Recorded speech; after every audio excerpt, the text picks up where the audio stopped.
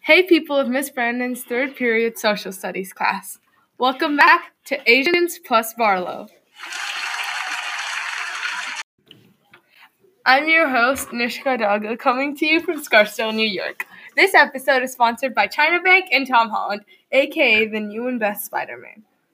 Today we're going to be talking about the westward expansion. In specific, the Chinese. The Chinese moved east for many different reasons. To talk about this is Lauren Lee.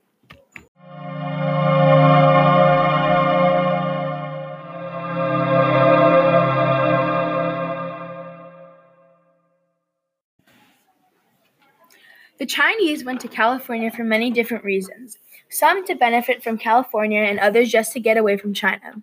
The main reasons that the Chinese started moving east was to gain some form of wealth. To the Chinese, California was a gold mountain, or Gamsan, as they called it. They immigrated to California with the hope that they would leave as rich men.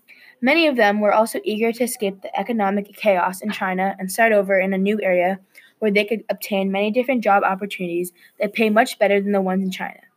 In California, they would get many different types of opportunities where they could utilize their farming skills on new land. The land they'd claim would be used for growing crops and for gold mining.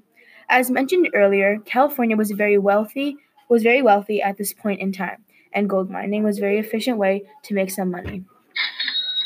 Overall, the Chinese are trying to acquire as much wealth as possible in any way possible.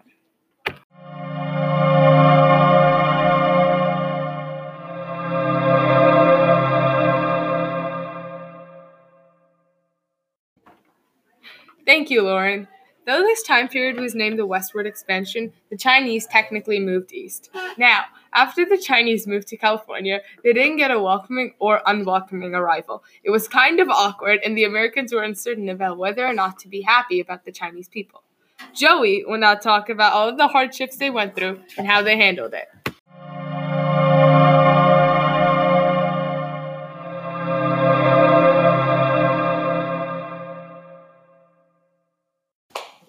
So, one of the hardships they faced was that they were discriminated. The Californian government made a law called the Chinese Exclusion Act. This was a law that was put in action in 1882. The Chinese immigrant group was the first group to be excluded. A famous Chinese activist was Wang Chunfu. Wang Chunfu made lots of speeches telling Chinese people what Amendment 14 was. Amendment 14 basically tells us that no state can make a law that deprives the rights of a citizen or that kills a person. Since the Chinese were not citizens, they could not vote or have the rights of any white person. But in that amendment, it specifically says person instead of citizen. Wang Chunfu kept saying that in his speeches. Wang Chunfu also said black people were considered citizens, so Chinese people should be considered citizens too. He even once challenged Dennis Kearney, an anti-Chinese person, to a street fight. Wang Chunfu did not fight but sent the message that he was an American Chinese person. This message was spread fairly quickly. Also, foreign miners were forced to pay a tax monthly. Another hardship that the Chinese faced was being tormented by American citizens. The Americans wanted the Chinese gone because they were also gold mining for a cheaper price. So it was harder for the Americans to get as much as they used to get. To try and make Chinese leave, the Americans started burning down their houses and bullying them. Also going back to Amendment 14, in the first sentence, it says all persons born in America are citizens. At the time, Chinese were not considered citizens. Chinese were not allowed to use the hospitals and anything else provided by the government. In Chinatown, women were treated very badly. Half the women in Chinatown were prostitutes, and the other half was mostly indentured servants. The lucky ones were the ones that got set up marriages. One famous person who fought for Chinese women's rights was Donaldina Cameron. She basically helped Chinese slaves and prostitutes escape their homes. The reason why the women couldn't tell the police was that the police there acted very different.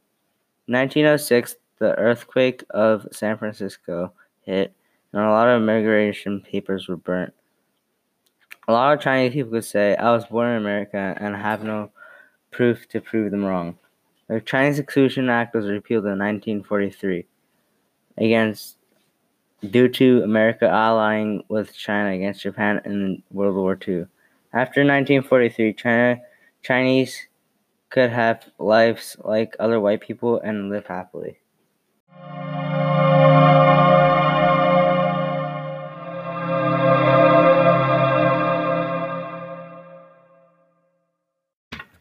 Thank you, Joey, for that 2-hour speech. The Chinese left many legacies behind and achieved things that nobody thought they could. Many people thought they would leave as soon as they felt some pressure, but they persevered. Now, William, the only non-Asian in our whole cast, which is 4 people, will talk about these legacies and achievements.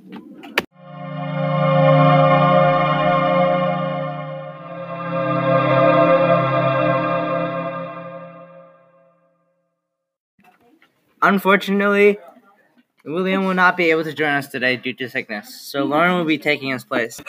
Wait, I'm here. The Chinese left behind many legacies, such as Chinatown in San Francisco. The Chinese also built a transcontinental railroad. They also opened up restaurants and laundry shops. Also, they farmed in California's Central Valley, transforming it into the fruit basket and salad bowl of America. The Chinese were hard workers, and as one miner wrote, they have the best food in all of San Francisco. They intended on getting rich by gold mining, but were forced to do something else because American miners thought that they were stealing all of their gold. Furthermore, the Chinese introduced California to new arts, foods, and traditions.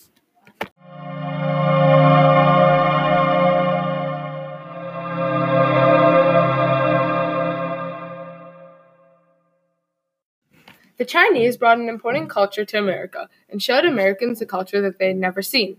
The Chinese culture was so different from the American lifestyle, and the people loved to see the traditions and how it was different.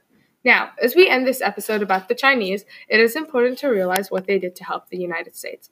Also, don't forget to watch the new Spider-Man movie, which is coming out on July 5th, starring Tom Holland, the best Spider-Man yet. Thank you for listening to Asians Plus Barlow.